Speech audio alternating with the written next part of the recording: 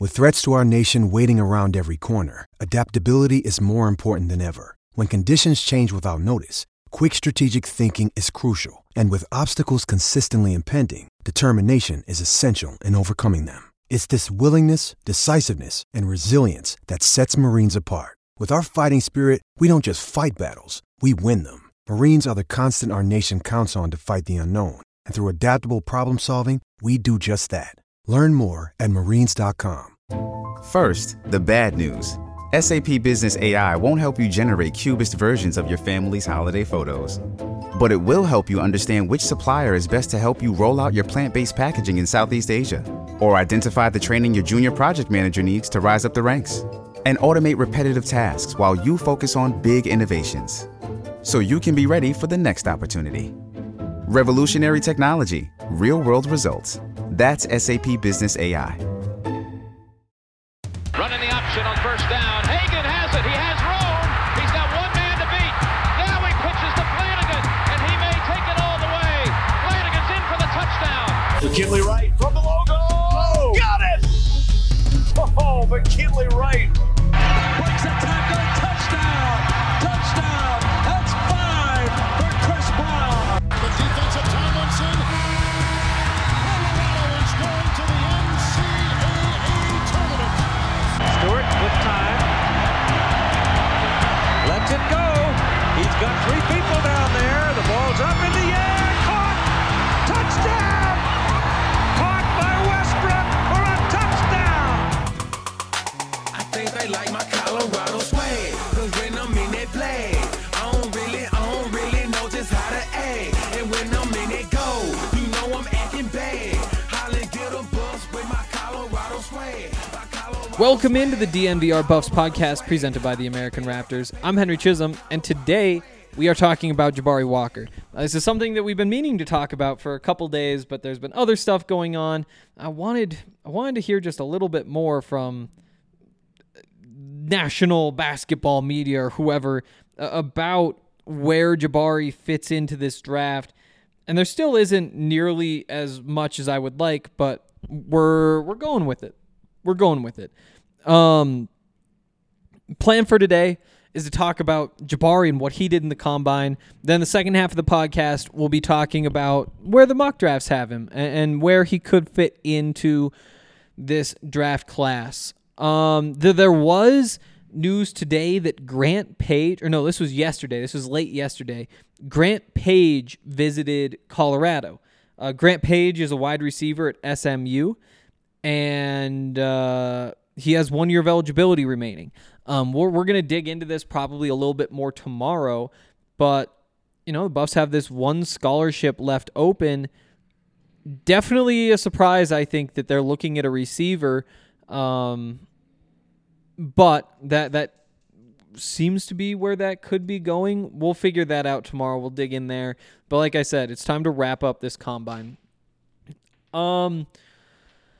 When it comes to Jabari, I think the first place you start is that things went well for him in this combine. There wasn't a whole lot of groundbreaking information. He did play really well in that first scrimmage. His team won 100-81, and he was the leading scorer for his team. He had 16 points, did it fairly efficiently. He did bank in a 3 in there that changes him to, I think, like 7, or no, that'd make him 5 of 9 with 13 points instead of 6 of 9. It's whatever. It was a good performance from him at the combine. Bit of a slow start, but he also wound up with 7 boards. He had, where'd this go? There it is. 6 of 9, 2 of 3 from 3, including the bank, a couple of free throws, 7 boards, 3 of them offensive, an assist, 1 foul, a steal, 2 blocks. Again, just a very well-rounded performance. And a couple of things really stuck out, I think. And the big one is the rebounding. I have my questions. I think a lot of people have questions. The reason he isn't just a surefire first-round draft pick is where does he fit? But I do think that he has the rebounding ability the type of rebounding ability that will translate. He might not be the big-bodied, strong guy in the post who's battling with the bigger power forwards, but what you do know is that he has a very good feel for rebounding. He's a solid jumper, although his 32.5-inch vertical is not what he was looking for, I would think. And those long arms just seem to bring the ball in. It's strange to watch, honestly, when you compare him with all these guys. Because again, like the competition at the NBA Combine, it's different than the competition you're going to see at the actual NBA level. And that's obvious, and it feels dumb to even say it. But this is a bit of a step up versus what you see in college. And he handled that really well. He was one of the very best rebounders on the court for either team, for any of the teams, really. And I think it's easy to see that translating. Like I said, the vertical jump, it wasn't what you wanted. The measurements, again, 6'8" in shoes, that's probably not what you wanted. His shuttle run, 3-1-2, that was 5th out of 7 power forwards. His lane agility time was last of those 7 power forwards. The 3/4 court sprint was 3rd of the 7. The standing vertical, he was actually 3rd best out of the 7. And the max vertical, he was 6th out of the 7 with that 32.5. And those were the measurables that you have there.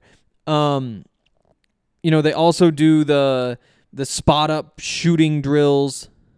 I don't know if they haven't included all those. They only have one category in there. I made 60%. That was dead in the middle of the pack in terms of power forwards. The off the dribble shooting, one of them, he was in the bottom tier. There's one where he was in the middle. So basically in terms of all the measurables, he didn't stand out. And for somebody who plays his style of game, that's a problem.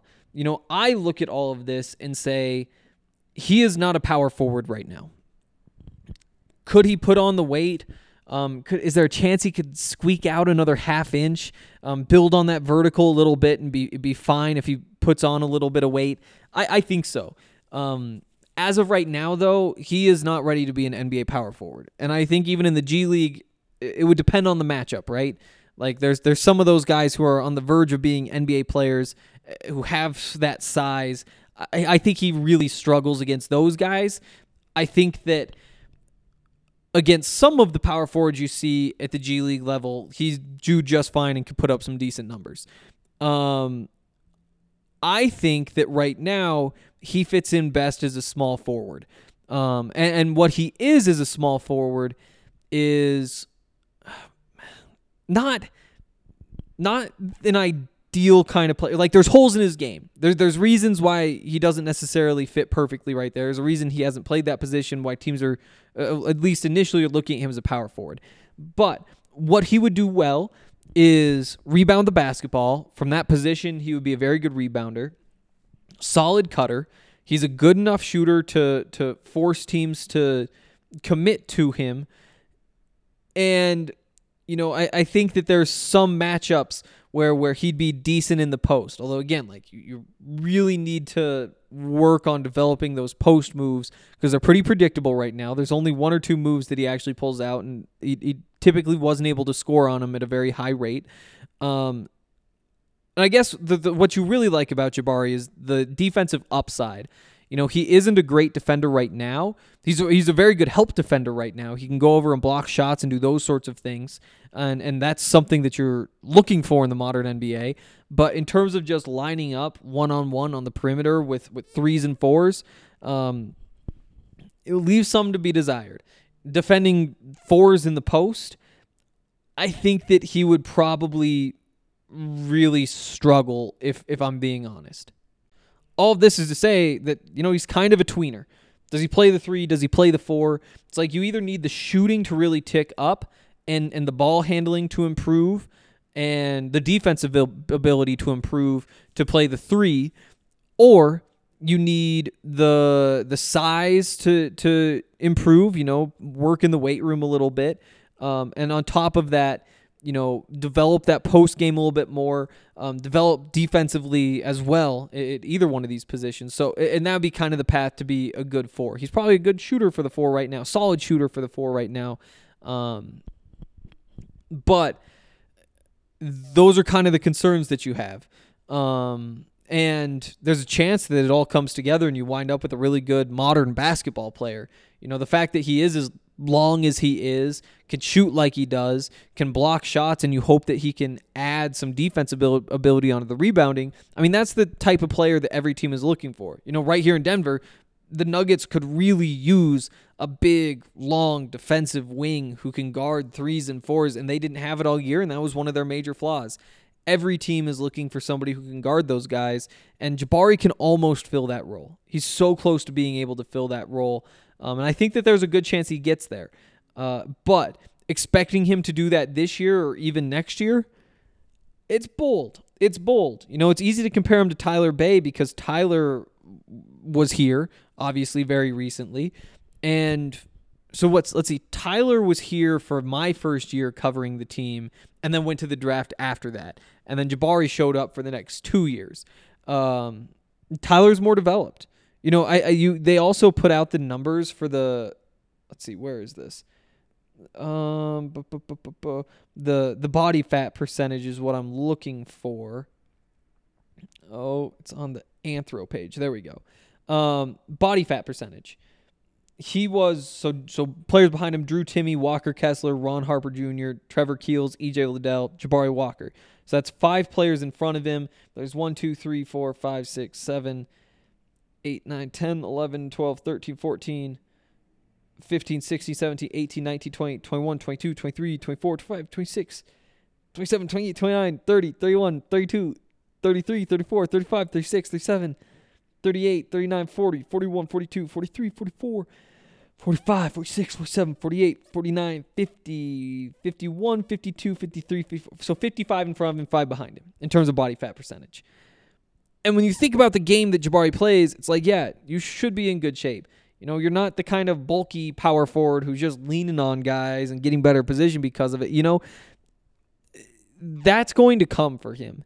And I'm honestly surprised that he has a 12.1% body fat percentage. I would have guessed it's better than that. But he does rank 56 out of 61 players right now. And again, that's just one more of those things that, you cut down the body fat a little bit. You put on some muscle, which I guess also helps with the percentage. And get just a little bit, but practice that 3-point shot, work on your defense, focus in on your defense one more year in school, and all of a sudden you check all of the boxes. So, 6 3/4 without shoes, that's somebody who plays the 3. That just is somebody who plays the 3. Yeah, I again, like on the court, he played really well, and I think caught some eyes. The measurements are not favorable for him, though. Even things like the hand width. For somebody who plays his position, you just expect him to be a little bit bigger. We'll see how it plays out. And again, like long term, I don't think betting on Jabari is a bad bet. Again, he fills that role that so many teams are looking for. You just really need him to improve defensively or get bigger. And get bigger or get better at shooting. There's holes in his game. There's holes in his game. And that's why he is where he is on the board. And that's what we're going to talk about next. Before we get into that, though, I want to tell you guys about Breckenridge Brewery. Breckenridge is awesome. Also the town and also the beer. Mostly the beer is what we're talking about, though. I'm headed to the Avs game tonight. That starts in an hour, which is crazy to think about. I don't know why we're starting games at 6 o'clock here. Nobody can get there in time. Girlfriend's coming down. It's like a long drive, whatever. But I'm going to the game. I'm very excited to sit down. I'm actually going to get some chicken fingers there, but then I'm also going to get a massive avalanche. And that combination of chicken fingers and an avalanche, if you haven't had it, it's just perfect. Watching a little bit of playoff hockey, you eat the chicken fingers up until the game starts. It's I have gotten this thing down to a science, and let me tell you, the Avalanche is an important part of this whole situation that's going down tonight. Honestly, maybe the worst part of the Avalanche closing out the series tonight, we don't get to drink more Avalanches at the DMVR bar on Friday. So there we go. You should drink the Avalanche. You should check out their seltzers. You should check out all the different things that they make. It's all good stuff. Just trust me on it, and you will not be disappointed. Also, Sexy Pizza. We love Sexy Pizza as well. We have it at all of our Broncos tailgates. Because of that, it has turned into just like a happy food for me. You know, there's people talk about like the smells, like they smell something and like they'll flash back to like their grandmother. It's like, oh, this is exactly what my grandma's house smelled like, because grandmas have weird smells at their houses. It's kind of like that for me, except the taste of Sexy Pizza. And even looking at it, like when I look at it, like that green chili pizza in particular, it's like, oh, this reminds me of those tailgates. This really does. And then you taste it and you're like, oh, I just want to be back in that parking lot, drinking Breckenridge beers, pounding this pizza. Because again, like those tailgates, when you just have all of that pizza and there's no rules, I could put back so many pieces of that pizza before those Broncos games. There's just nothing better. There's just nothing better. I was thinking about it. It's a good life I live. You know, I was thinking about like, driving down to Colorado Springs, that's going to be kind of tough for that game. Like, it's going to be kind of annoying getting in and out of there, that kind of stuff. And it's like, you'll live. You'll be just fine. Then the next day the Broncos have a game. It's like, yeah, this is a good time. I'm so excited for football season. Football season means Sexy Pizza. If you miss football season like me, get yourself a Sexy Pizza. Get that green chili one, I swear, is really good. But you can check out their Philanthropies, which are pizzas that are designed by different non-profits from around Colorado. They get a portion of the proceeds. It's great stuff. We love supporting Sexy Pizza because they help support us. They're part of our sports scene. And there's 4 locations in Denver and another in Trinidad, so hit them up. All right. Next up, we are running through where Jabari fits into some of the big boards and those sorts of things. In general, stuff is not great. I've been able to find a few different lists, and there is one more that came out today. And we're going to go through those right now. First of all, Bleacher Report. So again, these are all just things that came out since the Combine. I think there was one that actually came out Saturday, which is before the Combine was over, but I was like, we're so short on mock drafts and big boards and that sort of stuff that we'll take whatever we can take here.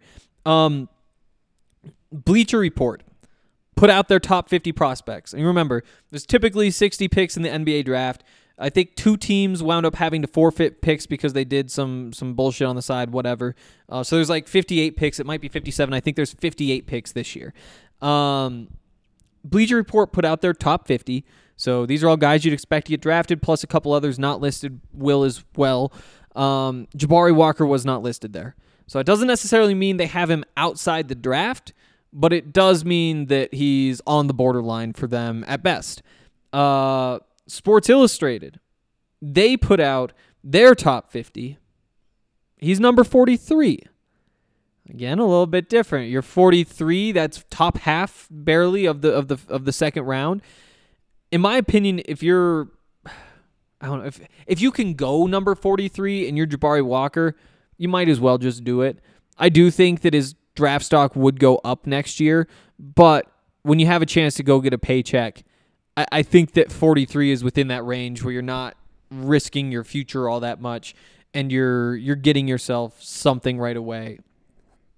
Sports Illustrated has him 43, so there you go.